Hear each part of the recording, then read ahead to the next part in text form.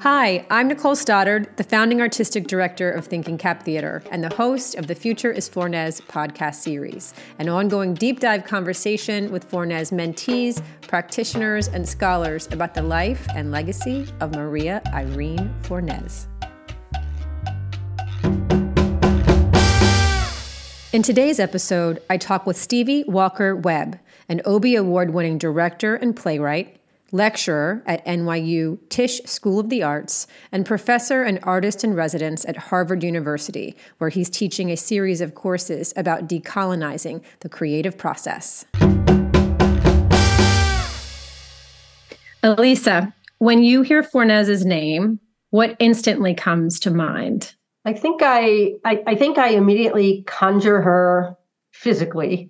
I had the good fortune of knowing Irene, and in the 80s, I was miraculously welcomed to participate in her playwriting workshop at INTAR.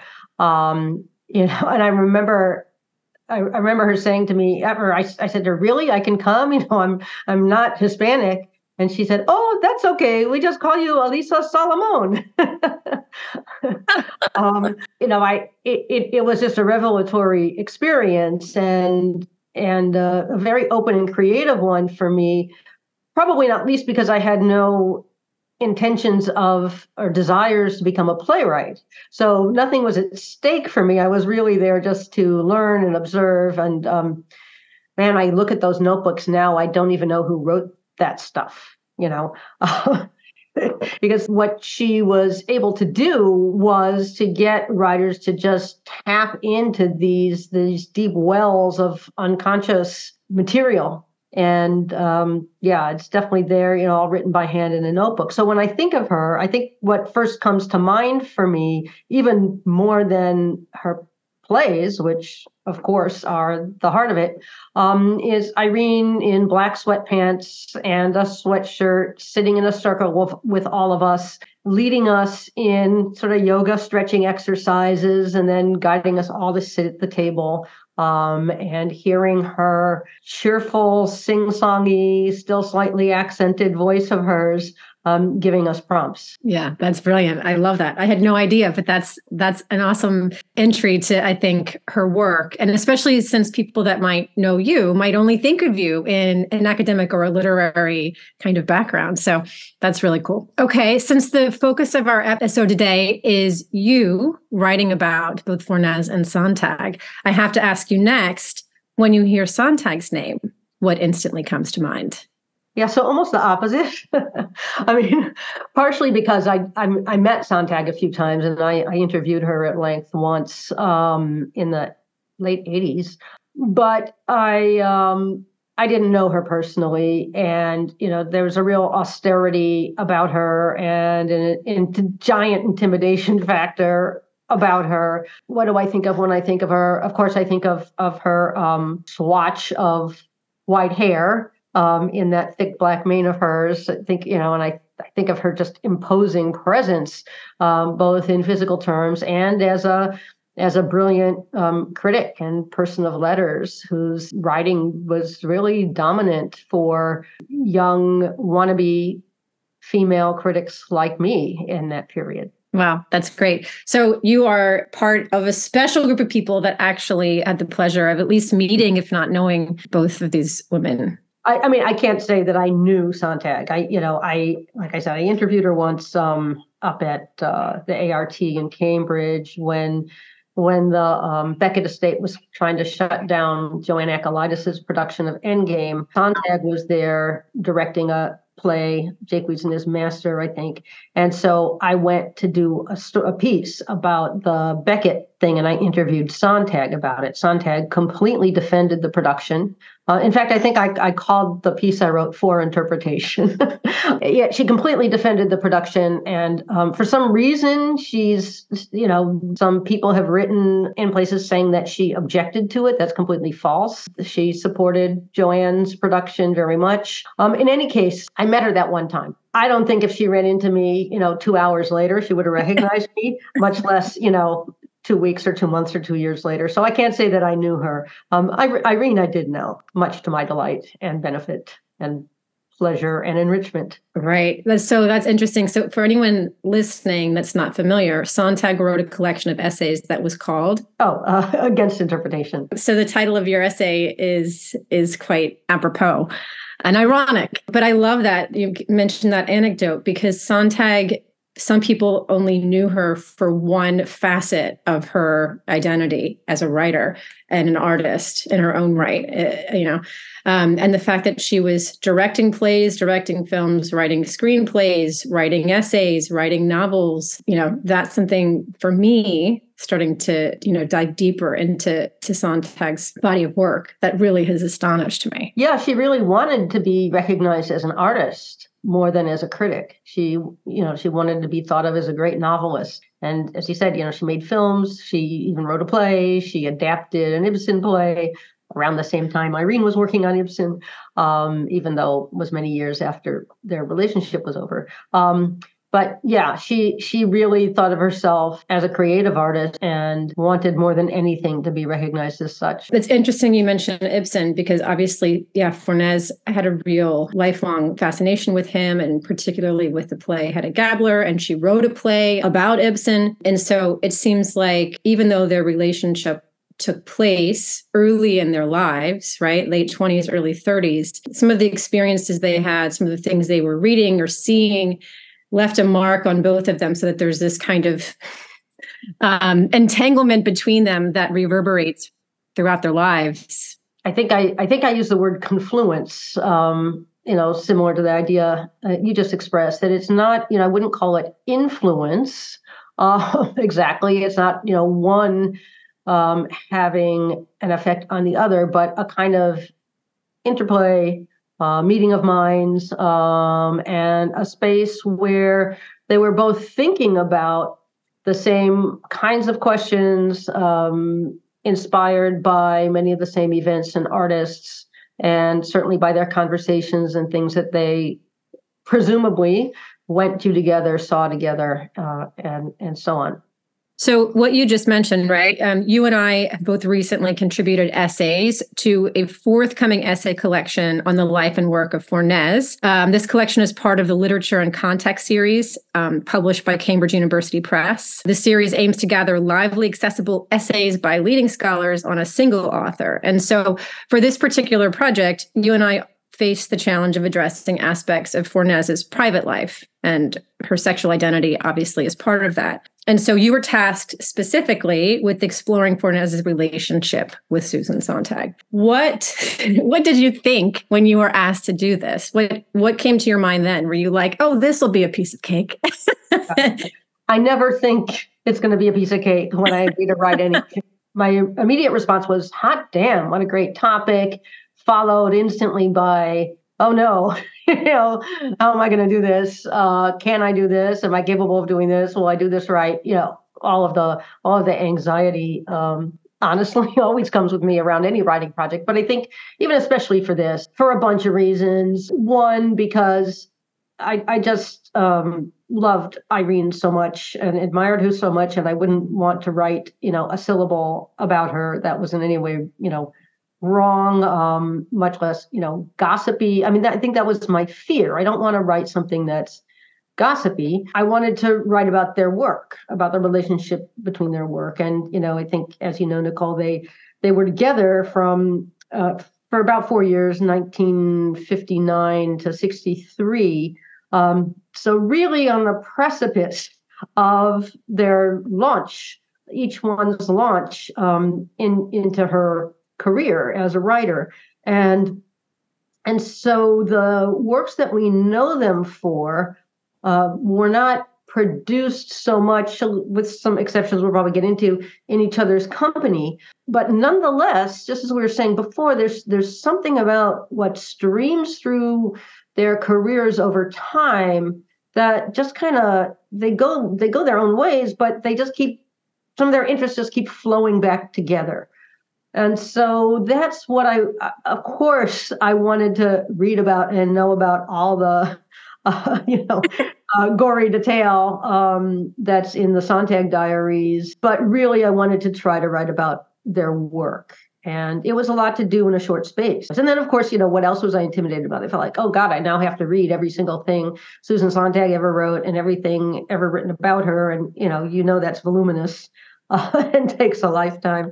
So, a lot of clashing thoughts went through my head. But I also was excited to think about the early part of Irene's career and to imagine her as a young writer in this circle of bohemians that she really brought Sontag into. What did I think at first? Excitement, intimidation, thrill, anxiety, Yeah, I mean, I definitely agree with you too about this idea of not wanting to feel like you were writing something gossipy, that you were writing something that was grounded in something real and authentic and true, and something that they would not be turning over in their graves if they could read it themselves, right? And I think for me, I was very interested in what this means for us in terms of looking back to these queer ancestors and queer history and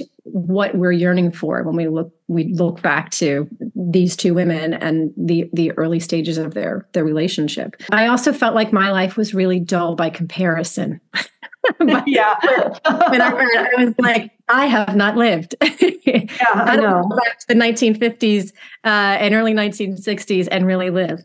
Yeah. Why didn't we go to Paris when we were 25? I mean, seriously, I was amazed. I still am amazed. So tell listeners a little bit about your research for this particular essay. Like, did you do archival research? Did you head out to Sontag's, some of the archives at UCLA? Did you head to NYU, or did you focus on their actual writing and not feel that it was necessary? No, I didn't go to the archive in LA. I was working on this during the COVID lockdown. Well, the archive was closed for a long time, and then, travel wasn't a good idea. But one of our editors, Brian Herrera, was taking a trip to that archive. So I gave him a shopping list, and he very generously and kindly looked at some materials. It turned out that there was very little there in the archive about the period in question that isn't in Sontag's published diary. I did go to Irene's papers at Fales at NYU, and that's. I also looked at what New York Public Library for the Performing Arts has in its FORNES files, which is mostly script drafts and review clippings and things like that.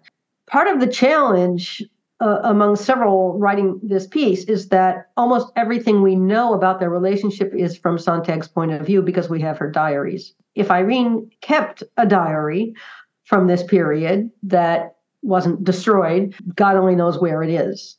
If it's in a box in an archive somewhere, someday it may surface. But there's nothing available now where she recounts any of that, although I did find one notebook where she talks a little bit about her relationship with Susan, but she does it sort of in a fictional voice. So I had that, but otherwise I was pretty much focusing on their work. And also some interviews. Sontag gave a lot of interviews in the early 60s when her first novel came out. And then, of course, there have been a million interviews with Irene as well. So I think Irene was a very private person in a lot of ways.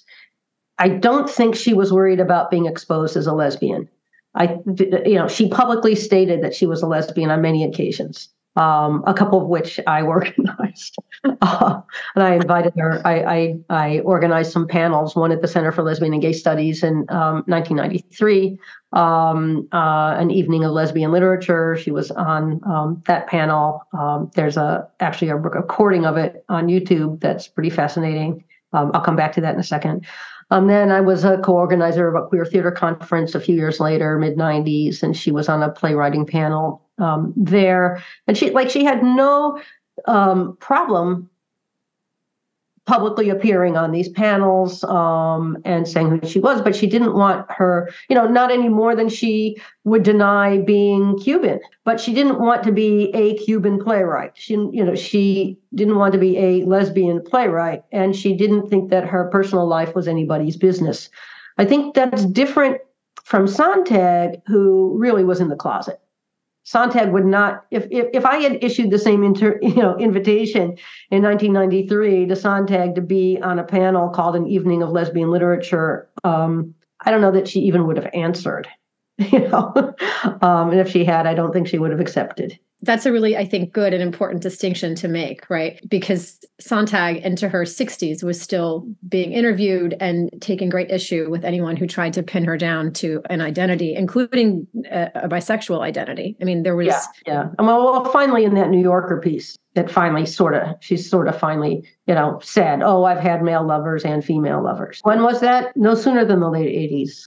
I mean, as you know, Nicole, as well, from reading Sontag's diary, she was just filled with self-loathing about her queerness. She really had absorbed somewhere, we can guess where, like the entire Western culture, the homophobia of it, and she really struggles with it as a young person. She sort of admits it, and I use that word admits to herself on purpose because she's reluctant about it, but she admits to herself as a teenager that she has homosexual desires and she has an affair with a woman when she's a teenager, and the desire doesn't go away, and it troubles her a lot. And so I think that to the extent that she wasn't public about it, at least as a young person, at least before her career got going, let's say, it was, partially about social pressure, what it might mean for her professionally and so on. But honestly, I think it was just really more to do with her own inner struggle and bad feeling about it. Yeah. So I wonder, for a new generation of queer women, LGBTQ people generally, right, if there is going to be a new sort of perspective on Sontag that comes out of these diaries, right? Because for so long, queer women who were her peers had no access to these private thoughts, could not know the self-loathing that she was experiencing, could not know the anguish that she expresses in these diaries dating back to age 15, right? Mm-hmm. So the perspective, at least in my own experience, I mean, I'm here in Fort Lauderdale, close to Wilton Manors, in an area that is very heavily populated with LGBTQ people. I am one of them. And we have a lot of intergenerational conversations, and I witness and I participate in conversations where there is a lot conflicting views of Sontag, right? Mm-hmm. So I wonder if, the scholarship that we're doing and, more people knowing that these diaries have been published and exist, because it's only been a decade or so that they've been available, right? If that's going to change how she's perceived, if things will soften. Hard to say. I mean, I think it's the nature. I hope I'm not saying something terribly ageist, but I definitely put myself in this category during my years. I think it's the nature of young people feeling their oats to be a little more hardline about things, and then we soften a little. So I think that's part of it. I mean, for myself, being queer myself, being in the, generation right after Sontag would have meant something to me if she had been out of the closet. Honestly, I don't know. I'm sorry that she wasn't, for her sake, as well as anyone else's. But at the end of the day, I wonder if it really, would it really have mattered that much? I do think that by the 80s, and by the time she was writing about AIDS, her reputation was extremely solid. Her, career was not in any kind of question. I don't know why she hung on to the closet then. For her, during the height of the AIDS epidemic, that miserable, horrible, painful, terrible, atrocious time, for her to use we, when talking about the queer community and the losses we were suffering, and, how the memorial service was the, primary genre downtown for a long time. I mean, that I think would have been meaningful, and I don't really know why she didn't do it. Yeah, I mean, I think it just reinforces the severity of the homophobia that she internalized. She could be of that moment and writing about it critically and not using her platform not taking that risk to use her platform. That said, I agree with you entirely. And that said, she, like Irene, didn't write about her personal life. I mean, one of her greatest works, in my estimation, is Illness as Metaphor, which she was inspired to write because of her own experience of cancer, which she does not mention in that book. There's no first person account in that book whatsoever. Yeah, it is fascinating. And I think, it's true. I've read a lot more of Irene's work, and I know more, I feel like, about the biography of Irene than I do of Susan, although I'm catching up with Susan. But there is very much a sense that even though they did not consciously write autobiographically, that we are able to, like Gwendolyn Alker would say, right, our colleague at NYU, like reverse engineer a sense of how their lives figured into their work by reading their work against the backdrop of their relationship. Somehow constellations start to form, even though when the works were written, there was not a conscious effort. In fact, perhaps the opposite. Yeah, that's a very tricky thing. And, I tried to say something about that in the essay that I wrote about Sontag and FORNES, that certainly there was tension and strange power dynamics in that relationship that maybe is reflected in Sontag's novel, The Benefactor, that is a kind of picaresque, featuring this one guy, told from the point of view of this one guy who's trying to live this amoral life and involved in all kinds of sexual power games. Tango Palace, Irene's play. I mean, you could read aspects of their relationship into those works, and it's kind of unavoidable. And there's, in the minute you know about their relationship, it's impossible not to see Sontag everywhere, in Irene's work. That said, both of them would object to that idea so strenuously. Sontag's essay Against Interpretation, is all about not using external frames and an author's biography to explain their work, but to, let the surface of the work and its form and content together, produce its meaning, its erotics of art, as she called for. So yes, I see that, but I also run away from it. And I feel like there are a few places where I've come across in Sontag's diaries where she's kind of working through these ideas that end up becoming essays, right?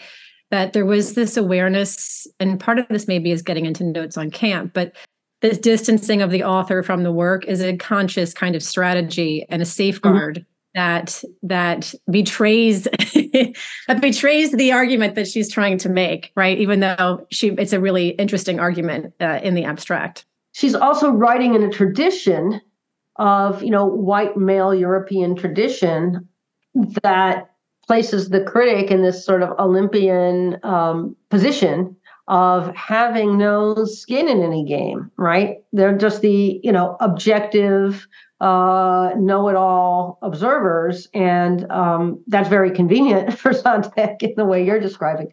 But she really identified with that kind of criticism. So let me ask you just sort of more openly, in terms of your research, were there any insights that were really meaningful to you or that really surprised you? Any findings that you just did not expect going into the process? I mean, I hadn't read the Sontag diaries before.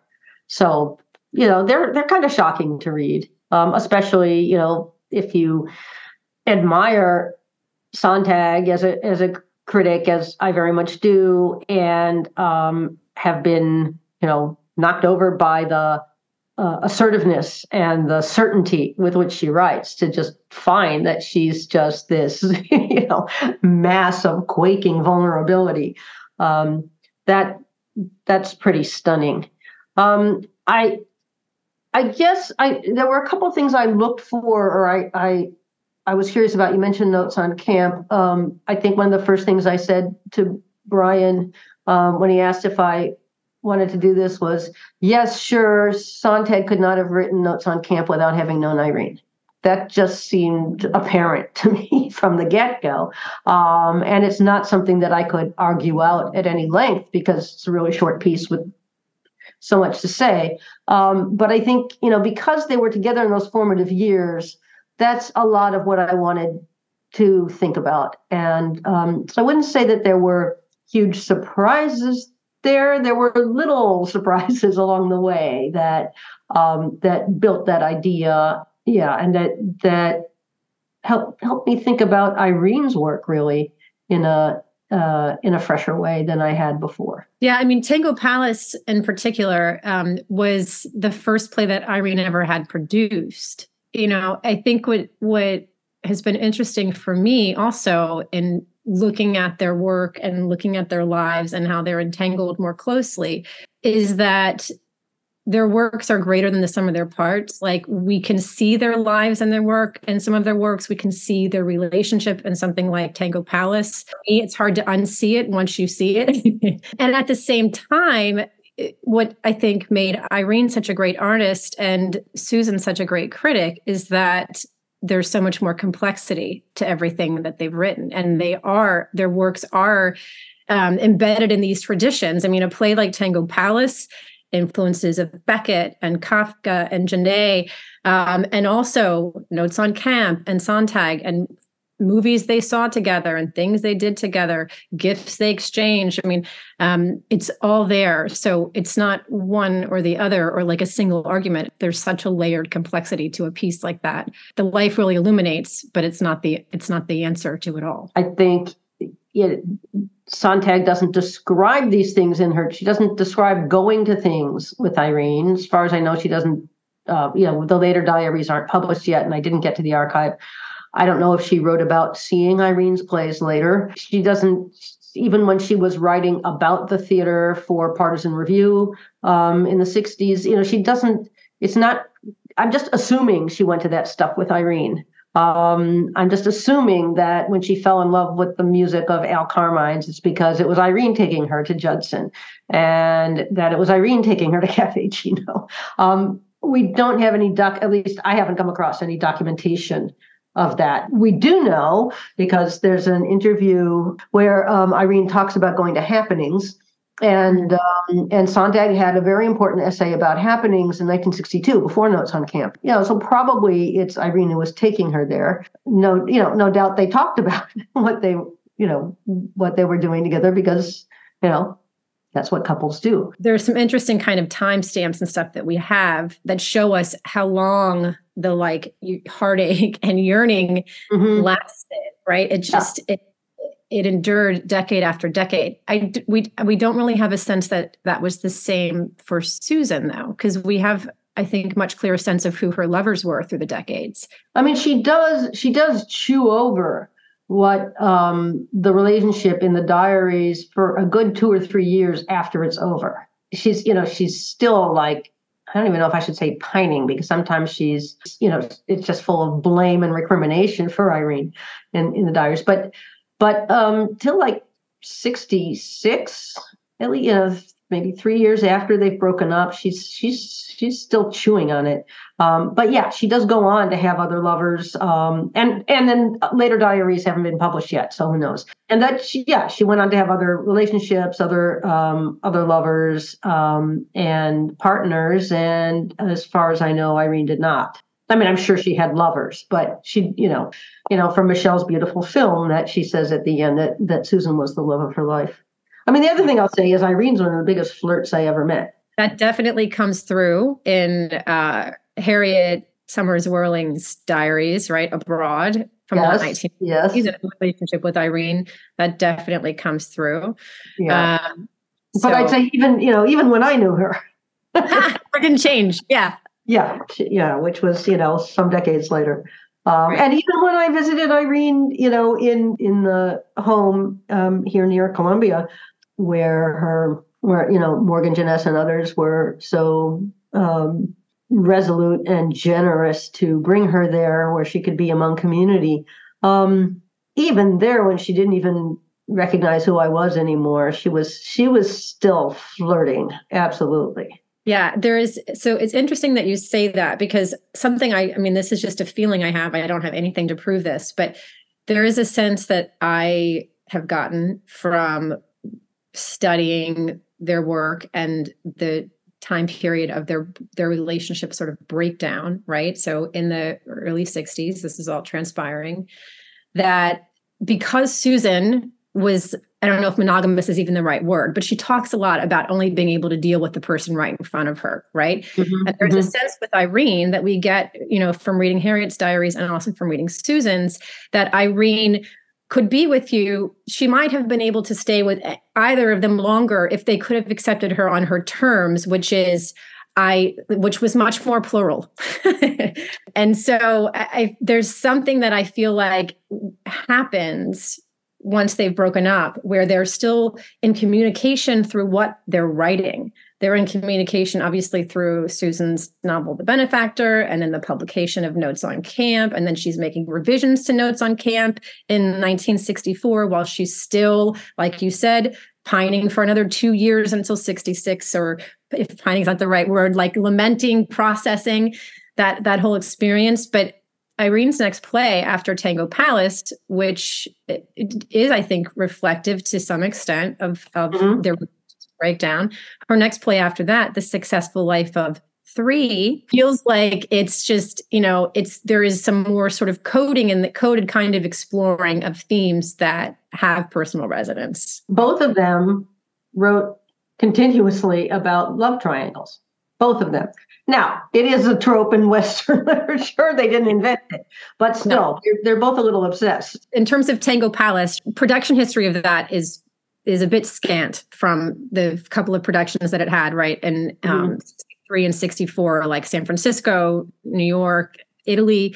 But one of the things that I saw that was kind of interesting is that there was a talkback after the New York production in 1964, and on the panel was Susan. No kidding. Fascinating to think about, right? That broken up, they're still entangled. Here is this distant critical voice. This play has nothing to do with me. I just am looking at this objectively as a work of art, and I will speak on this panel, and my heart is breaking. I mean, it's just, there's a lot of paradox. Because I wrote, at the end of my essay, I wrote a little bit about Sontag's preface to the 1980s volume, PHA volume of Mud, the Danube, Conduct of Life, and Sarita, the 80s masterpieces, as I think of that volume. I mean, just earth-shattering plays, each one of them. And I remember my first job when I came to New York was at PHA. In the early 80s.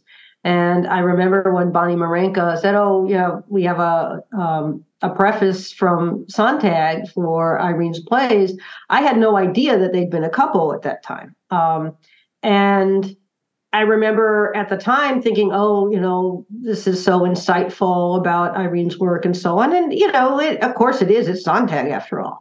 But when I read it over, thinking about their relationship, was kind of shocking how removed Sontag is, even given what we said before about her lack of self-disclosure in her work. It's condescending, I think. I mean, it just has this really patronizing tone. And these lines that make it sound like she's never even met Irene in her life. I mean, it's astonishing that she could make that kind of separation. And again, it speaks to so many things that now sort of ring true about her sort of self-fashioning of herself as a critic, the tradition that she sort of saw herself operating within, the self-loathing, the homophobia, all of these things that she could write. I mean, I thought the same thing whenever I read it the first time, knowing about the history of their relationship. It is astonishing. We've talked about this a little bit, but I'd be curious just to see what your thoughts are in terms of assigning labels to these women.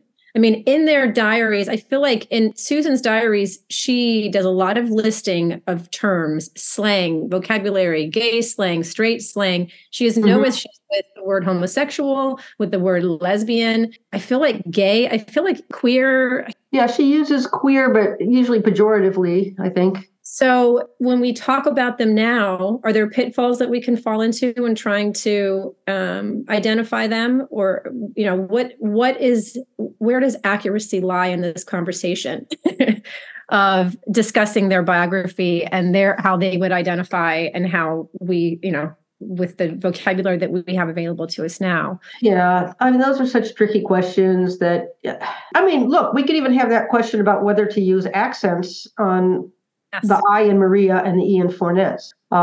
They're proper in writing Spanish, they are proper. Spanish was her first language. She was Cuban. She didn't pretend not to be Cuban by any stretch of the imagination. She was, she ran the Hispanic Playwrights Lab at INTAR for many years. That mattered to her. She did some writing about Cuba or people from Cuba or, refugees from Cuba, etc. She did not use those accents when she signed her own name. So my personal impulse is do what people, call people what they want to be called, spell their names the way they want that they spelled them. Irene did call herself a lesbian publicly. I have no problem using that word. I mean, it's not my fight to have about the accents. It's like, if I'm writing for a publication, that's their style decision, fine, whatever. But I think it's a very similar kind of question, I guess is what I'm saying. It seems more loaded, maybe for us as queer people, but for Latinx people, the accent question might be more loaded for noting and recognizing and identifying with and claiming someone. So I don't know. I'm reluctant to worry too much about labels. If it's relevant in talking about someone and his or their work to say something about their identity, then the facts can speak. But I don't know that I would lead off talking about Irene by saying that she's a lesbian, because that's not how she led off talking about herself. Something that I hadn't planned to ask you about, but that I'm just thinking about that sort of feeds into thinking about the dynamics of the relationship had to do with sort of emerging identities, or maybe already solidified identities within lesbian culture, in terms of butch and femme roles. Mm-hmm. And there is an interesting kind of locking of horns that sometimes feels like, even though Susan she's very aware of this, right? And in the diaries it comes through, she's aware that these roles exist and that she feels sometimes put in a role, or she consciously chooses to play a role. And, she uses the master slave sort of dialectic in different places. I wonder, did you write about that at all or think about that at all? I did. I think I did quote something from Sontag's diary about conceiving of relationships as being, master slave, and her saying that if that she, she finds herself more in the slave role, or is more gratified in the slave role, I think she says. And then she concludes, but you can't have a good relationship with those roles, or a relationship of equals, means doing away with those roles, or something like that. She comes to some conclusion like that. Whether that describes how she was with Irene, or what they came to or didn't come to, it's really hard to know. I mean, it seems like in reading about Susan and relationships with partners after Irene, that there was a butch kind of persona that Susan had. So it's very interesting to see how she, conceived of herself, or at least writes about, conceiving of herself in the late 50s, early 60s. I think you can make a case insofar as, first of all, just how she dressed and moved through the world, with her boots and her slouchy sweaters and, all of that, and being just a tall, imposing presence. But I wanted to say something about this earlier, actually, one who actually hated her body, wanted not to have a body. And Irene was the opposite. Irene was so, her writing came out of her body. I mean, I think that's why, when you asked me what's my first thought, I thought of her, corporeally. She was very much in her body. And she would say things like, when I write, when I'm really in the writing, I feel, like the character's voice is coming out of my own body. It was, a very physical enterprise for her. Susan was not so much in her body, though she seemed, when you saw her just kind of sitting around and sort of holding court, she looked comfortable in that big, gangly body of hers. I mean, I don't know how big she was. I'm only 5'2", so everybody seems big to me. Oh, yes. Maybe not that big. I think also as a critic, and sort of what we were talking about before, and in the tradition that she saw herself, she was, to pull a phrase from 30 years ago or more, I think she was very male-identified intellectually. I don't know if that's the same thing as being butch. Like being a butch lesbian is the same thing as being a male-identified, Western intellectual. I'm going to ask you one more thing then, which is I was recently alerted to a book that is called The Disappearing L, Erasure of Lesbian Spaces and Culture, right? By Bonnie J. Morris, published in 2017. And so I wonder if you think that there is something to this idea that someone like Sontag, I think that there are people that perceive Sontag as someone who took on white male Western tradition of philosophy, sort of walked that path because it worked for her, as opposed to self-identifying as a lesbian or doing anything that went against the grain of that path that was a much safer sort of trajectory. You could read it that way, but I think it was sincere. I mean, I think she really believed in it. Like, I don't think she chose a path because she thought, well, I have a better shot this way. I think she really believed in that path. See, so there's a distinction there. Mm-hmm. Because I think that there can be a sense that there were lesbians coming out, taking the risks, fighting the fight, not presenting, like a straight woman by day, and were just being true to themselves and dealing with the consequences that went with that, right? Sontag, whether or not she really believed the philosophies, for someone who is coming from that other point of view, it does feel like a cop-out, like the safe path, like a strategic career choice. Sure. I mean, you could say that, but I think people are way more complicated than that. I think, and as we were saying earlier, I think her own discomfort with herself was so profound that it was not a professional calculation, or not merely a professional calculation. There was so much more going on there. Yeah, I mean, I think, reading in the diaries where we get a little bit of insight into what was happening with her divorce and the risk to her son, and how her ex-husband, Philip, was using her relationship with Irene, with women, as a potential threat to, their son's well-being, and as ammunition for why she shouldn't have custody. I mean, she was feeling it in all sorts of ways. So I think you're right that it's much more complex than that. Like I said, by the 80s, I mean, come on, but in those earlier years, and especially when the custody of her son, David, was at stake, and it was very much at stake. I personally can't fault her. I mean, I recently directed Jane Chambers' play last summer at Bluefish Cove. Oh, wow. Mm-hmm. And directing that and doing research for that, coming right on the heels of having just written about Irene and Susan, that in that play, there is a character who is sort of a mouthpiece for Jane Chambers, who had been fired from a soap opera that she wrote for whenever she was outed.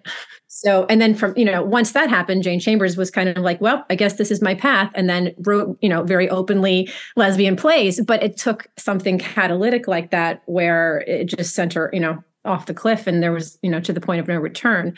But there are, plenty of examples of what happened when you came out in the 60s or 70s that remind us of all the reasons why Susan took the stance that she took. You were going to talk a little bit about the last time that you saw Irene. Yeah, well, like I mentioned before, even when she was deep into her Alzheimer's, and really inside herself, or wherever one is, or who one is in that state of that terrifying disease, I would visit her from time to time, not nearly as often as I should have. Sorry to say, but I did visit her a fair number of times, and there was a kind of cheery delight in her personality, and that never went away. She had such a curiosity about her. She was so open to people and to wonderment. Again, it comes across beautifully in Michelle's film too. So that even things in that film that are so poignant and kind of upsetting to observe are not upsetting to her. like that moment when Michelle says, well, that great moment when they're at her sister's, I guess it is, in Florida, and she says, I couldn't live here. It's a very nice place, pretending to be a city, or she says something like that. But I couldn't live here because I have no theater community, and you can't be a playwright if you can't produce your plays. It's like, being a chef with nobody eating your food. And Michelle says, well, you haven't written anything in a few years, and Irene is like surprised by that. But she doesn't. Whenever I watch the film, my heart just sinks at that moment. Right, both for just what we lost, the work we may have lost, more brilliant work of Irene's, and how maybe she would have felt to realize that her life's work is no longer something that she's producing. But that's not how she reacts. She has this kind of curiosity in which is, how interesting. And so that's a quality that I still felt in her when I would go visit her in the home over on Amsterdam Avenue. She didn't recognize me, but she was happy to see me. Like, anybody who walked in was like, "Who are you? So nice you're here." And even when she wasn't really speaking, she would grip your hands. She would tap, if you played music, she would tap along to it. There were photographs of her productions all around her bed with a saint. Sorry, I forget which saint, because don't ask a Jew to identify the saints. There was just a kind of cheerfulness at her core. It doesn't mean that she was, naive or didn't take in things that were, terrible, or respond to them, or, suffer or agonize as she sometimes did. But there was just a deep spirit of curiosity and openness to her that maybe I was projecting, but I think I felt even when I visited her and, didn't know if she was still there. I think you're absolutely right. And I think that comes through in her work, even for someone that never knew Irene, that it would take someone who was able to hold joy and pain and all of these sort of antithetical feelings that are part of the human condition. Intention, I feel like that comes through her work from the beginning to end.